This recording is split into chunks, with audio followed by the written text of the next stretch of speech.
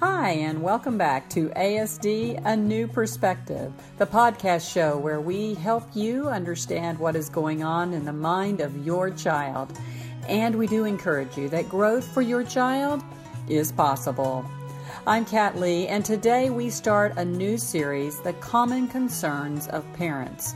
This series will discuss common concerns parents of children with ASD have. And we begin the series discussing one of the biggest concerns parents have when they come to a professional, the behaviors of their children. Dr. Gutstein explains. Well, I think that, if you've been trying to see what you can do to influence this child, to direct this child, to guide this child, you can feel so out of control, feel so helpless as a parent that it's not surprising you might, focus on some more observable behavior. That's one thing. I think the other thing that's interesting is that there's still a mystery, if you're a parent, about what it is inside that child, in their mind, that is different and that you should be focusing on. And it's more, let me say it a different way. There's the visible part of autism, and there's the more invisible part of autism.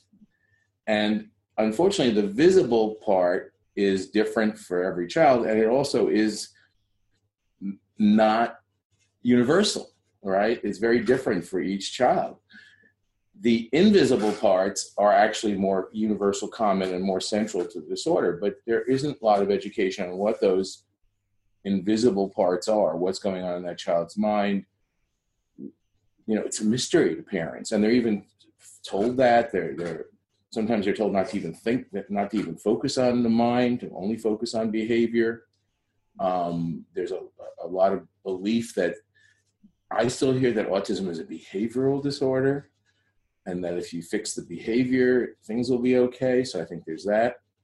But I do think that there's just a mystery, a mystification by the parents who don't learn about the research. They don't know what's going on, about what is actually happening inside the child's mind. So I'll still hear parents saying, well, maybe they like being like that, or maybe they're in their own world, or maybe, they're probably, choosing to do this and that in their mind. And it's just, they don't know because we can't tell. So there's a mystery. But when you see a behavior out there, right, it's observable, you can see it.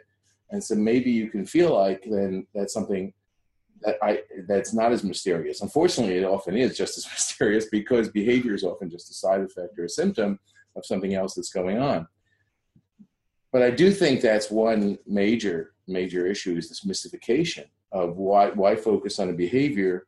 And I would say behavior rather than what? And it's the same reason that people focus on speech rather than thought, or language as thinking, speech as production of words, because it's something you can get a handle on, you can grasp it, you can say, well, I can do more of it and less of it. And I tell you, the other thing about it is that sometimes you can actually, depends on the behavior, you can sometimes be more successful, you can feel more successful focusing on behavior. Depends. I mean, if it's like a self-stimulation, no, you can't. But other behaviors, maybe you can be successful at it. And when you're feeling very unsuccessful, it's nice to, you feel like you want to choose something that you can have some success with. So, I think there's several reasons why. And I think it does depend on the behavior. But I think it does come down to the idea of, when my primary role, which is to guide the development of the mind, it's a primary role of a parent.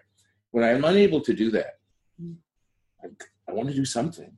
I want to feel effective. I want to feel like I'm helping my child, caring for my child. So what am I going to do? If I don't feel like I can develop the way they think and the way they perceive, the way they handle emotion, the way they handle their interpersonal perceptions, their perspectives. Remember, these are parents who are feeling like they can't do any of those typical things that parents do. That's the role of parents, is you're actually, you're the architects of their mind. You're developing those things, the ability to think, to reflect on past experience, the ability to anticipate the future, the ability to develop sort of flexible organization in the world.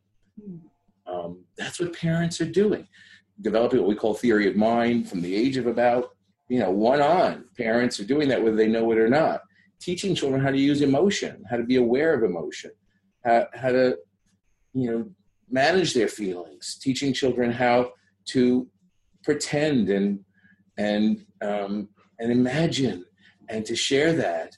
I mean, all the things that you do in a typically developing situation. Here you have a child with autism you're not doing. So what are you going to do if you want to be a good parent? You want to care if you feel like you can't do those things. I think that's another reason. Thanks, Dr. Gutstein, and thank you for joining us for ASD, A New Perspective, the podcast show where we help you understand what is going on in the mind of your child. And we encourage you that growth for your child is possible. And we hope you enjoy our new series, The Common Concerns of Parents. I'm Kat Lee. See you next time.